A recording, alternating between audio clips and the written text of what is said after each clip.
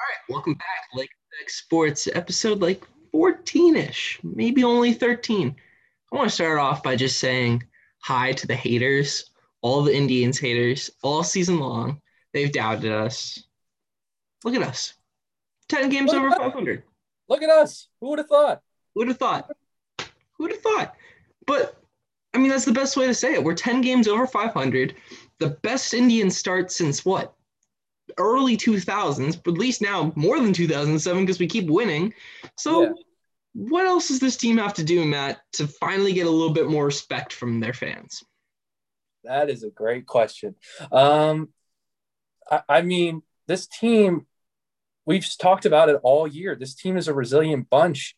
This is the type of team that Cleveland supposedly would love, but yet it's like it just goes out one year, out the other, and you don't really hear about it. But like this team, in a way, has been so like under the radar that it's kind of scary when you think about it. That this team, despite injuries to their starters, basically pitching bullpen games one out of five times a week, are still able to keep winning and are now like an earshot of the wild card and still competing in the division. Like it's incredible. And that's this is a AAA starting rotation right now. And maybe if you want to count Cal as not a part of it, it's Savali plus four, like basically AAA guys at this point. They just keep winning. I know we've had kind of an easy schedule here, but the schedule doesn't get harder for a little bit. I mean, not till mid-July. So we've got an easy rest of this month. They can rack together some wins, get healthy by the All-Star break. Then you have your tough competition. See where you are as a team. But for now, you just keep winning. This is what we said last 2 weeks. Like, this is the most important stretch of probably the entire season. Because if they struggle here, you kind of have to look to start selling because you can't beat these bad teams. Hey, you go on a win streak here. Now you're a buyer at the offseason or midseason. Yeah, like this stretch was so important. Like 31 games in 30 days.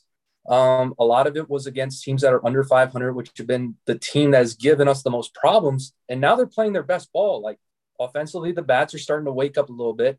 Like they're kind of helping the starting staff and the bullpen, which has been the strength of this team. And like I'm ready to see what this team can be when it's healthy. Like with Birdo back, with Plesac back, with like all the guys that have been hurt, Franmil back. Like I'm kind of excited to see when this team is at full strength now. Like it's exciting. Yeah, going back to what you said about kind of the bats picking up the pitching, Savali went out in his last start. Everyone was talking. He needs to have a great start. He needs to give the bullpen a rest. He doesn't go out and throw his best game. 5 innings, 5 runs. Not really his best stuff. The bats save him. It was so nice to see a pitcher go his 5 innings, maybe not the best start, and still get a win. And he wasn't the best pitcher there today. And the bats were able to win for you. It's so nice to see something like that. Yeah, that's been so key in this whole stretch. Like maybe it is the Bobby Bradley effect, where just that constant threat of like an RBI there and him just hitting bombs, getting RBIs, and kind of just hit along with the other guys stringing together hits. Like the offense is just coming together. Yeah, no doubt about it. But as great as this offense is, we do have to recognize this is a bad stretch of games that we've been playing. I do think we need to upgrade the bats, who and really starting pitchers. We could use an upgrade just about anywhere, except the bullpen seems fine. Mm-hmm. Who are some guys that you are really looking at? Like we could go pick them up. Um, I did see that starters wise. I think Kyle Gibson from the Texas Rangers was one. You could maybe package him up with say like Willie Calhoun or Joey Gallo if the Rangers are just completely just giving up and selling everything. And like maybe that's kind of the one I thought of that first popped in my head. But like they just need like an outfielder and maybe an extra starting pitcher just to round out the rotation and just one more bat for the outfield.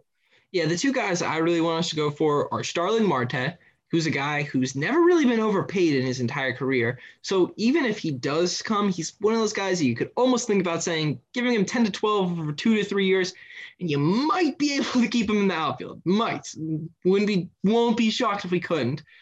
And I don't think it will cost too much for the Marlins. So you could give them some young prospect bats, which they really need. We could give them someone like a Jimenez. I wouldn't touch a Nolan Jones or Tyler Freeman or who's the great catching prospect. Bo Naylor. I wouldn't touch any of those. Nothing like that. But I'm willing to risk a couple fringe top prospects.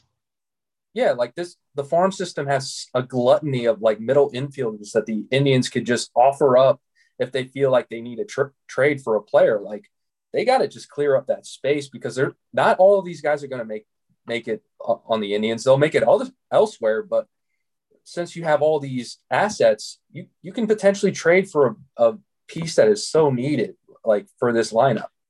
The only guy I think I'd be willing to give up someone that's considered a top prospect would be like a Ketel Marte. If we could get someone like that from a team, then that's a whole different story.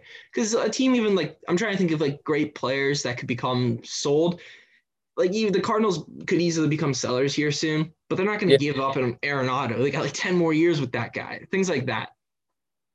For sure, yeah. Like you just kind of have to look for the obvious ones. Maybe like the Orioles with Santander or maybe Trey Mancini. You could or like you could look at the Rangers and see what their situation is because they're gonna. These are guys that these are teams that just need prospects. Their farm system is so deplenished that they might just take the best offer and just run with it. Like they don't even care. That's one of the weird things. I was seeing on The Athletic that they were talking about selling even Cedric Mullins and John Means, which that seems kind of dumb. If Cedric Mullins is on the market, though, that's definitely someone I'd be more than willing to go give an offer. I think because Cedric Mullins was maybe offered because of age, because I think he's like 26, 27, and by the time he's going to be done with the Orioles, like from his arbitration years, he'll be like around 30. So if you offer the right package, maybe you get a guy for like the next 3 or 4 years to be your center fielder, and he would be perfect. Like he's definitely someone I'm willing to give basically anyone that's in the minor leagues right now. Tyler Freeman's probably the one untouchable guy I think as of now, and some starting pitchers like young Logan Allen, but Nolan Jones, who's really kind of struggled since getting to AAA. I'd be more than willing talking about moving him. For sure. Like it just depends on like, maybe it's not like Tyler Freeman or Gabriel Arias. They're just right on the cusp, but maybe it's like Nolan Jones, Rockio, who's the one guy in like single A? I'm blanking, but like I'm just those type of guys that are just years away that are going to be great for a team like the Orioles are just desperate for talent. Yeah, so I'm fine with all of that. Definitely have to make a move. Moral of the story: this seems it's way too competitive now. If we're sitting around 500, the hardest part even with this Indians team is who do you even sell? Jose has way too much contract left. Bieber's got too much contract left. Savali has too much contract left. Maybe Franmil's the one guy you could think about moving, or like Cesar or Eddie, but you're not going to get anything for them. Yeah, the obvious two would probably be Cesar and Eddie, just because they're the most expendable. And you got guys in the minors that are waiting, like I said, Arias and Freeman, and like you got a bunch of outfielders that could take his spot next year. Maybe Harold could be the starting left fielder next year. Like that. That's the thing. Like, yeah, they're the most expendable to me, so I think they're the most obvious. Yeah, no doubt about that. So let's get into the triple arm. 3 stars of the week. Just kind of mixing up my little verbiage of the number 3. So 3 stars of the week. You've got first pick? I think so, yeah. Okay, go ahead. Come on. All right, we all know the first pick. Just take him. First pick?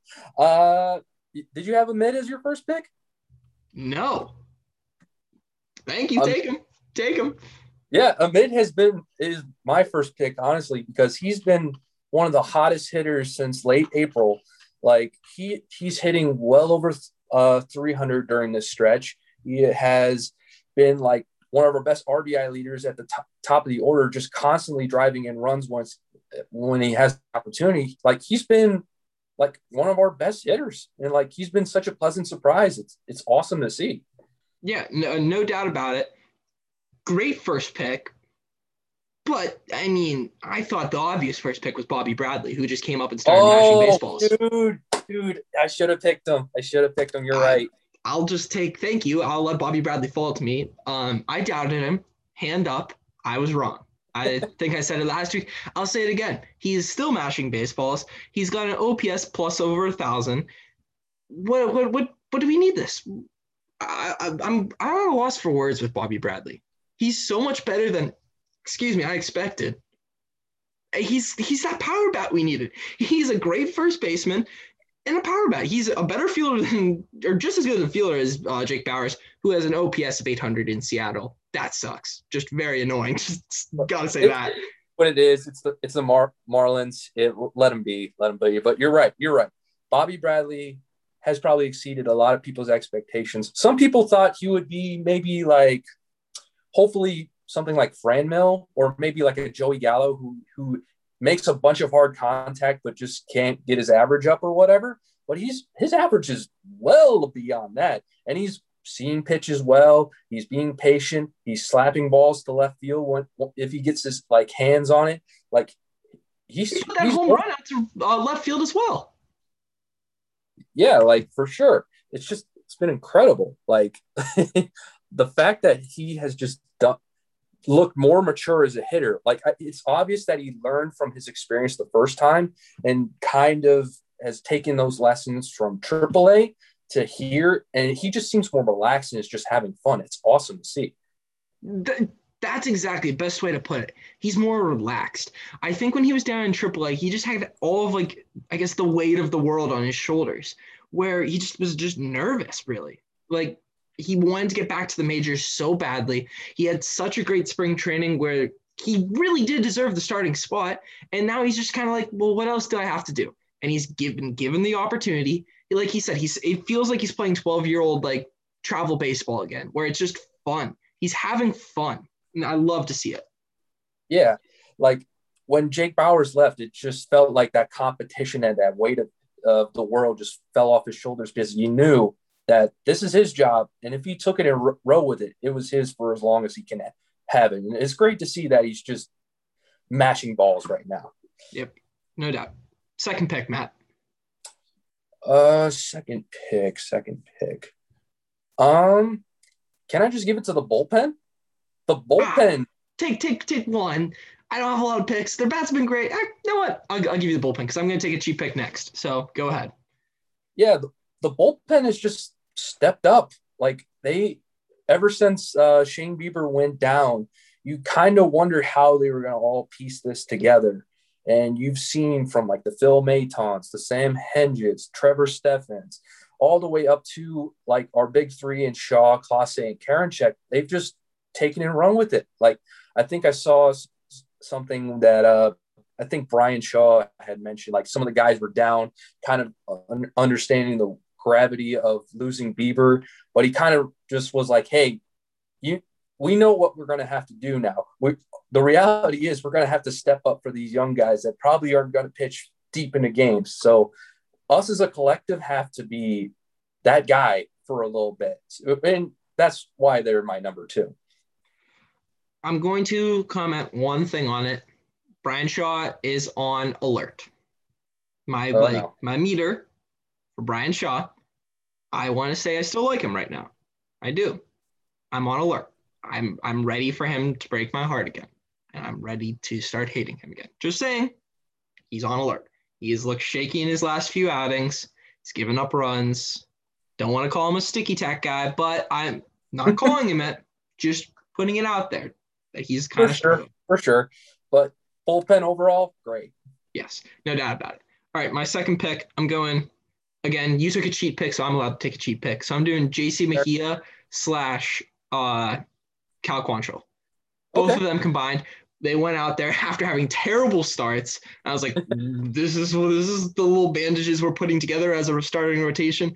And they had great bounce back starts. They were able to do exactly what they were asked. They didn't make it to the 5 innings, but that's not what Terry Francona wanted from them. So glad to see that. Just giving it to those two quality, not quality starts, it was 4 innings, but quality opener roles, I guess is how I would like to call it. Yeah.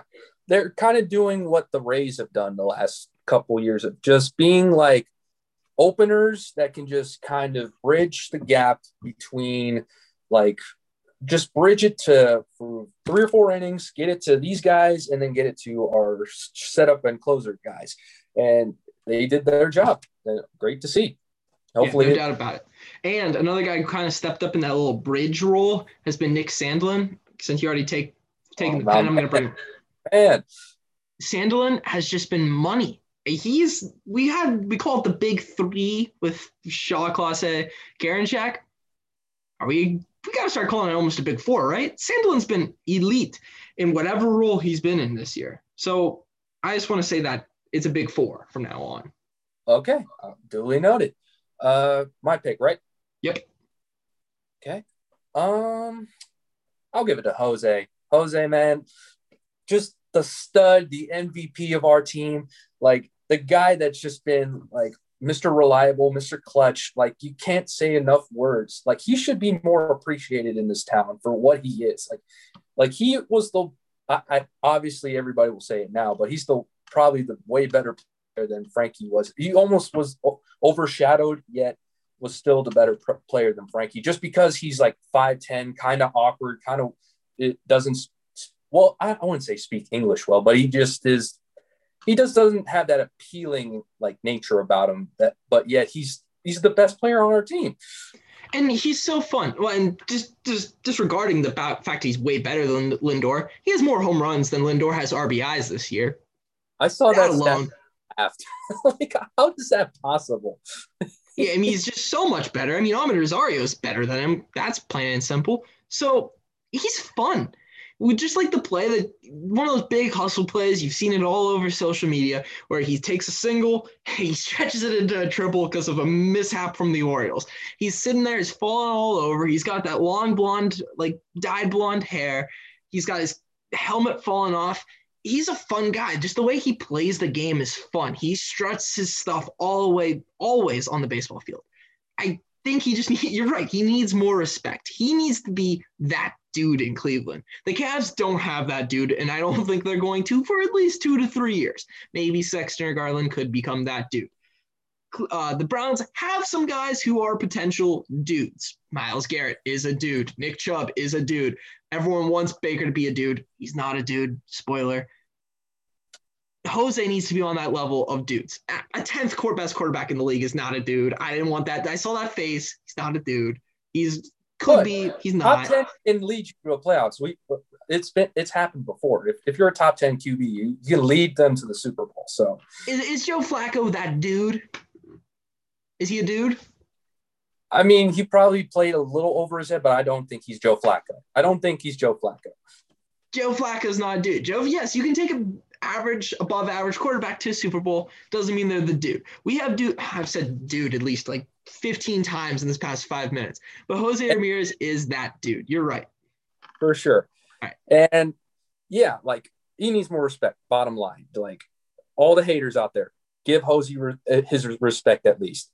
No doubt about it. All right, so my third pick, I can't believe I'm going to get him this late. Eddie Rosario. He matched baseballs this week. He is the Eddie Rosario that we paid for. We actually went and signed him. I was shocked when we did that to begin with. He's now hitting over 250. He's hitting home runs now. He's been an RBI machine all year. And he's been one of the few consistent outfielders. He made like 1 or 2 errors this year. That's going to happen in this grand scheme of a year. He's been pretty consistent out there, much better than anything that's been going on in right field for defense. Naylor makes a couple crazy plays every once in a while. Everything else, pretty scary. I kind of like what's happening out there in left field. Yeah, like he is turning into what I said, the most consistent outfielder. Once he gets on a roll and is mashing home runs and driving in RBIs, he's going to be a key piece to this roster. Like, even when he wasn't at his best early in the year, he was still driving in runs. And now he's starting to heat up, which is great to see. Yeah. I mean, that's plain and simple. He's heating up. The whole lineup's really heating up. Shout out to all of them. Everyone's stepping up, even to guys like Zimmer. He had a bad game yesterday, but throughout, he's been a pretty consistent 9-hitter. We've got a major league lineup now. And moral of the story. So yep. Let's get into some NBA talk. Playoffs have kind of been amazing, and there's one. one series in particular, I think that's been the best in my opinion, Bucks Nets. Yes, it's been the best one so far. Like, and also the most frustrating because the Bucks are probably the most frustrating playoff team I've ever seen. From Bud being kind of inept at times, Giannis having his issues some at moments, and just like, but yet they're still in it. They forced a game seven. Like that just shows how talented they are. But like, It should yeah, be over though. This series should be done. They should have taken game 5, destroyed like they did in game six, and we shouldn't even be talking about a game 7 right now. oh yeah, like I legit thought the Nets were going to take Game 6, but yet the Bucks somehow, some way forced it. So, which was good to see. But like, I'm kind of curious what they're going to do with Game 7. I mean, the old saying always goes: playoff series doesn't start till you win one on the road. The Nets can keep this going. They haven't won one on the road. They're gonna have to down the road. The Bucks want to start the playoffs. You got to win one on the road. This is that big game. If they can win this game 7, this is kind of one of those big who's the best player in the league games. You know what I mean? Where Kevin Durant has been the best player in this series. There's no doubt about it. But if Giannis is able to pull this Bucks through to the Eastern Conference Finals, now you're kind of starting to talk about him being the best player in the league, especially with Kawhi now being out for the rest of this playoffs. He's not going to get into that conversation as much. So this is one of those games where it's legacy game people always talk about, but it kind of is for these guys. Like, you know what I mean? Yeah, like this will define legacies because Giannis has had the narrative around him that he's not a true number one, that his style won't lead the Bucks anywhere, not even sniff the finals. And if he pulls it out and gets them at least in the conference finals, and I feel he'll win that and get to the finals, he gets validated because he's kind of always been very polarizing because he's not like a traditional type of player, and sometimes people don't know how to feel about him. Like, I've always thought he was talented. It just was always like, can he get to the peak? Can he get to the mountaintop? And it was kind of nice to see in game 6, he didn't try to be someone he wasn't. If you've, there's a stat that was put out that each game so far this series, his average shot distance has been lower and lower and lower. It was only 5.2 feet in this past game. He's not a 3-point shooter. And you know what? People always say once Giannis gets this 3-point shot, I think we're kind of getting past the point of Giannis might not ever get a 3-point shot. He is maybe just what he is. And it's pretty amazing. And he's just been overshadowed because he doesn't have that 3-point shot. He can get to the hoop better than just about any guy in the league. He's just got to go do that. Who's going to stop him? Kevin Durant is way too small. He's got the length to hang with him. He cannot stop Giannis. Giannis, get to the hoop and score some points. Besides that, one other thing I wanted to bring up was the Bucks' offense in the second half of games. Oh boy. There's no offense. It's just they run this great team offense, swinging around, PJ Tucker hitting threes in the first half, Drew Holiday getting into the paint, maybe Brook Lopez hopefully knocking down shots. He's been pretty atrocious this series. But once they get to that second half, it is dribble. It feels kind of like those LeBron and Kyrie teams where when you lose those type of games, you get frustrated because there was no ball movement. Do you kind of feel that same way?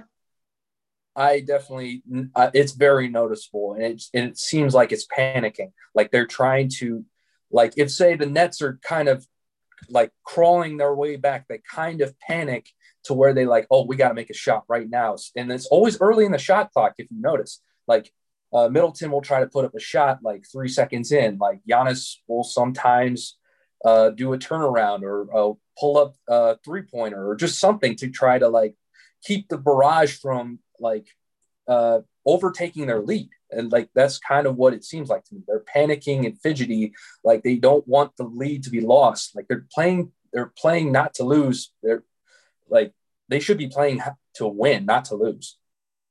That's exactly what it is. They need to find a true closer for this team. I think that's what this team really lacks. They don't have a guy that late in games that they're going to give the ball to and just say, this is your team. It is obviously Giannis's team, but he and Middleton kind of just swing it around to each other, and it doesn't feel like someone has like I want this. I want to take these next 5 straight shots. No one else is going to touch the ball, and I'm going to go get mine there. That's kind of my take on it, I guess. Yeah, and you've kind of seen with Middleton in Game 6, like if he's making his shots and kind of keeping the Nets at bay, like, and Giannis is doing his thing, getting to the paint and making layups, like they can handle the Nets. The Nets are KD, a hobbled Harden who looks like he's operating at 90%, and a bunch of other dudes. Like if they can just do what they are capable of doing, they can win Game 7. I agree. Speaking of another game, that series, let's just stay in the East. That might go to 7. Oh my God. we talked about it just offline.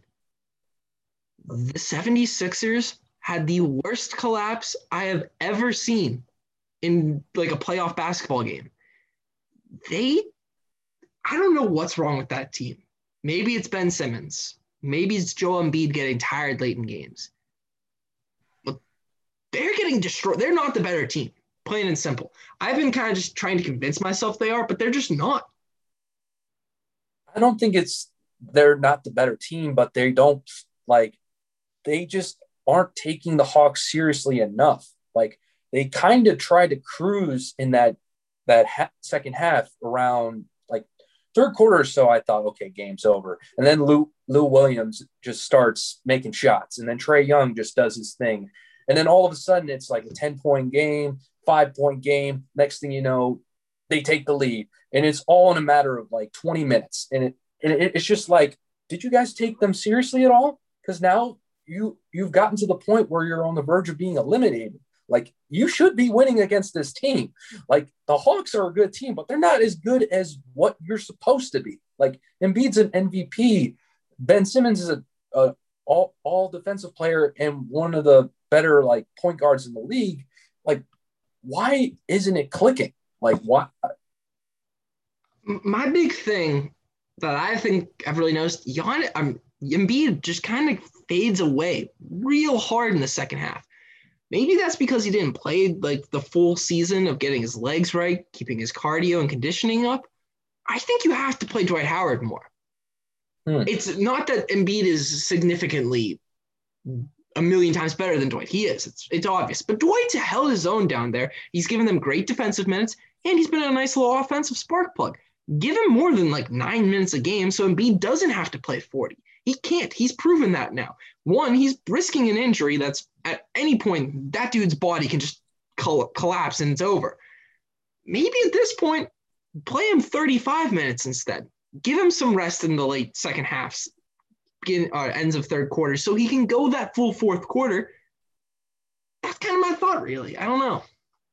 Yeah, like he's operating on a torn meniscus, like which is incredible to think about that he's still playing at that high of a level. But you're right.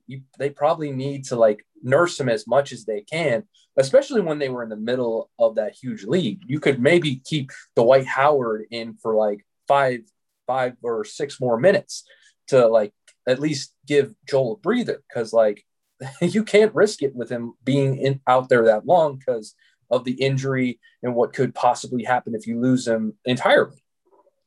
Yeah. And one last thing from you, if you got more, go ahead. But is Ben Simmons even left-handed? He said before in interviews, he's a natural right-hander and he does everything else right-handed. I don't Tristan Thompson is just switch hands because everything looks so awkward for him. And he doesn't shoot anyway, so who cares if you switch to your right hand? Maybe try it out.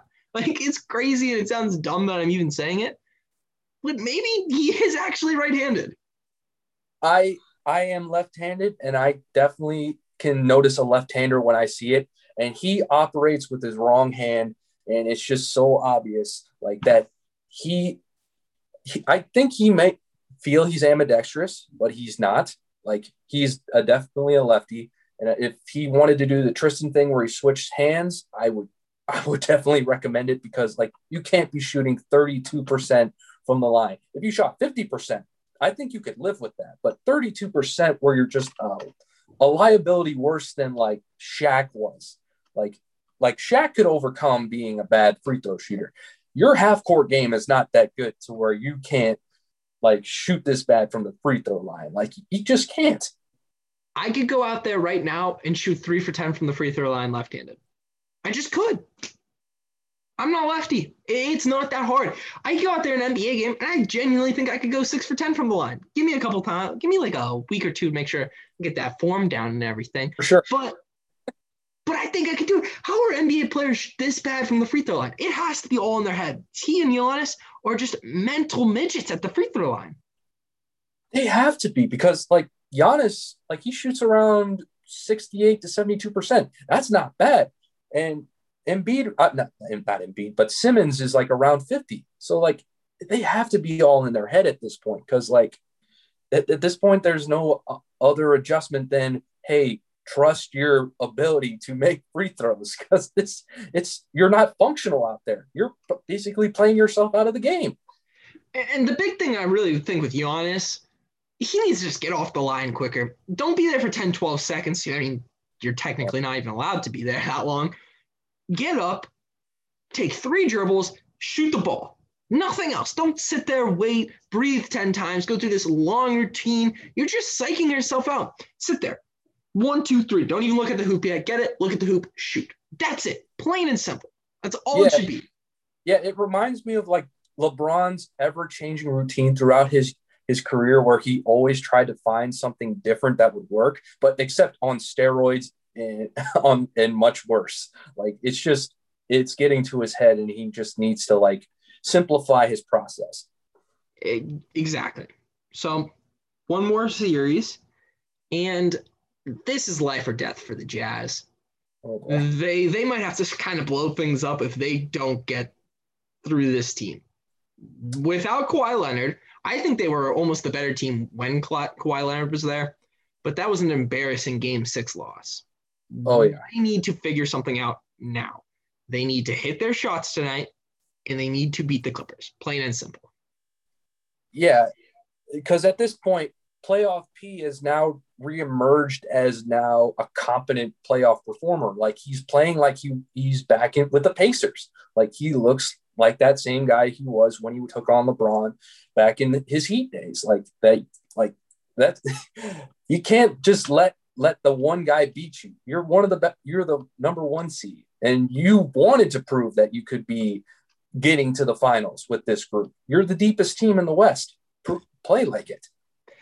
My big thing, Donovan Mitchell needs to step up right now. He's had a couple real bad games in this series. He doesn't have Kawhi Leonard on him. He's got to go for 40 tonight. That's it. Go out there and get a bucket. Get to the hoop, knock down your shots. He's got to be that guy. He needs to win these next 2 games, get them to the Western Conference Finals, and then face, I'm going to say it's a worse Suns team. The Suns are good. Very good. They might not have Chris Paul for a game even, though. A whole other thing. Don't want. Yeah, that's a mess. That situation is just a mess. Let's ignore that stupidity. Every part of it. Get to the Western Conference Finals.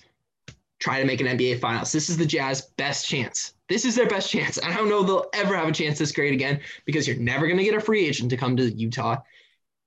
And the Lakers are going to be much better next year, I assume. They're probably going to go pick someone up. And I bet another team in the West goes and makes a move. It's now or never. For sure. Yeah, this is your window, and like you don't want to shut it on yourself. Like you got to step up. That's all I got to say on that one. Yeah. All right. So last thing for the show, NBA draft lottery. I hate this season. I don't have hope that the Cavs. I just see the Cavs getting the 8th pick, 7th, 8th pick, and just kind of being sad and miserable. So, can you give me some positivity? You always have something. I think this is definitely one of the deeper drafts that we've ever seen. I think you don't necessarily have to be the number 1 pick to be winning the draft lottery necessarily. Obviously, there's Cade. Then there's like Evan Mobley, Jalen Green, Jonathan Kuminga, Jalen Suggs, if they want to go in that direction. Then there's like Moses Moody. There's like there's a bunch of different directions they can go into. Even if they fall out and say they're seventh, there's still a really good player that you can pick up that can subsidize the core of this team. And with their plan of trying to like get better and maybe try to push for a playoff spot, I think there's still an opportunity to get a really good player in this, even if it's not the number one overall pick. I think all year I've definitely been in the mindset that Cade Cunningham is the easy number one draft pick. And I know we have Jared Allen and stuff, but I kind of want Evan Mobley. I Okay. see him as one of those Joel Embiid type guys who are centers are kind of making their resurgence in the league. It's becoming a big man league again. I think he can be that type of guy. He can step out and shoot the three. He's an elite defender. Mm-hmm. I don't see a weakness in his game. I think there's more weaknesses in Cade Cunningham's game. He is not always efficient. His three-pointer is inconsistent and will be stretched out even further behind the arc. I think he's going to be very good, but he can have flaws in his game. I don't know if those flaws are there for Evan Mobley. Yeah, I think because the Cade Cunningham train has just been like a thing all year. Evan Mobley has just been kind of under the radar as this maybe 80, like the player that could be potentially an AD, like a guy that could defend the paint and operate in the mid range and knock down threes and be that type of offensive player along with being a defensive like stalwart. Like I definitely agree with you on that. So, and then my other guy is Jalen Suggs. I've loved him since the first game I watched him play at Gonzaga this year. They faced Kansas, and he took over that game, and he's done that all year, or did that all year for a great Gonzaga team. Those are my two guys that I really want. I've talked myself into having doubts on Cade Cunningham, and I'm not sure I want the number one pick anymore because there's just something. I have this weird feeling about Cade Cunningham, just kind of being not that guy. I get what you're saying. So, like maybe it was because of the March Madness. He kind of was. He didn't play as good as he probably should have. But I don't think I don't think it's like alarming. But I definitely understand. But yeah, like the guys I would like would be Mobley, Green, Kuminga as my like three guys outside of the number one pick if we happen to be in the top five. I'm not a huge. I like Green a lot. Really like Green. Would not complain about that pick at all. I'm not a huge fan of Kuminga, but yeah, he's probably a little bit more raw. But like if you're in like say 5 or 6, I would take him. Yeah. All right, we're just gonna have to see where the ping pong balls fall before we really get more in depth of who do we want the Cavs to take. But all right, one last thing. I didn't want to talk about it this week, but we did have. Did you have a basketball game? Yeah. How'd you guys do? We ended up losing, but it wasn't the way you would think. Like, so what happened was it sounds like an excuse, but like most of our guys ended up showing up late. And the team we faced is probably the best team in the league. So it was me and like 4 other guys that are probably our worst players, quote unquote. And none of us can really handle the ball at like a point guard. So the whole time they were like, double teaming us, stripping the ball, we were behind the 8 ball early and we just couldn't catch up. I think like we ended up losing by 10, but we probably, if everybody showed up on time, we'd probably be like, we maybe lose by 5 and maybe like, I would think it was like a 5-point difference if everybody showed up on time, I would think. Yeah, we got smacked. we got whacked. We got waxed. We didn't have our best player, and we were only playing with 5. So we were missing 2 of our good players, our 2 biggest guys. So that didn't help anything. Most of our offense is chucking threes and letting our 2 big guys get rebounds, and then they put it back up or we kick it out and shoot more threes. That's about it. We don't have one guy who's played high school basketball on this team. So there's the skill gap there. We need to be just big and strong and do the dirty work. We didn't do that this week. So it was like we were down by like 8 at halftime. So it wasn't like bad. And then they pulled it to 20. And then we got it back all the way to like 6 or 7. And then we just got tired. This one guy, he hit 4 straight threes. He was 7-11 from 3. What are you supposed to do about that? I mean, he was pulling from like just inside half court. And then like they pull it back right near 20, and then we kind of just quit. And then they kept full court pressing us still. Of course. And we as in me, might have lost my head a little bit towards that team. Did you get a No, they did not give me a technical, but I was getting in fights during the game, after the game. I was just screaming at guys. This dude, he's like a little shorter than me. He's a twig. He's like, meet me outside. I'm like, all right, you little Youngstown looking Eminem trash. Just get out of here. Like, I'm sitting next to this dude who puts up 385 on bench. I'm like, yeah, let's go fight. I've got the best backup here. So yeah, I'll take, and I could take this dude anyways. So we'll be back this week. Hopefully better than that. Yeah, we should. Yeah, I think as if everybody shows up on time, I think we'll be fine next week. Yeah. So, all right. Good show. Thank you guys for watching. Check us out. Twitter, TikTok. Like, comment, subscribe, rate us 5 stars. All right. See you guys. Peace.